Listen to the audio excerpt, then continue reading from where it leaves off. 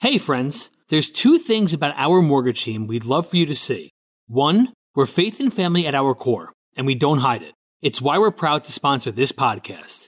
And two, our mortgage team brings you a direct lender advantage. We're an arm of a bigger company who is a direct lender, which means we get to use our own money and make our own decisions within our own walls. There's no middleman. And this advantage can often allow us to get you a better rate and save you lifelong money.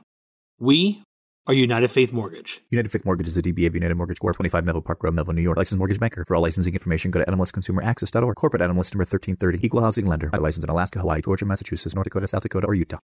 Did you know that there's 3 forms of God's Word? That's real, and I'm Hannah Lynn. The Bible, the character of Christ, and the audible voice of God. God has communicated to us through His audible words only a few times in the Old Testament. For instance, God literally spoke the world into existence with His words, Genesis 3.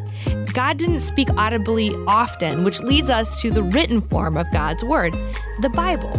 Moses and Joshua wrote a majority of the Old Testament, and the New Testament was written by the apostles.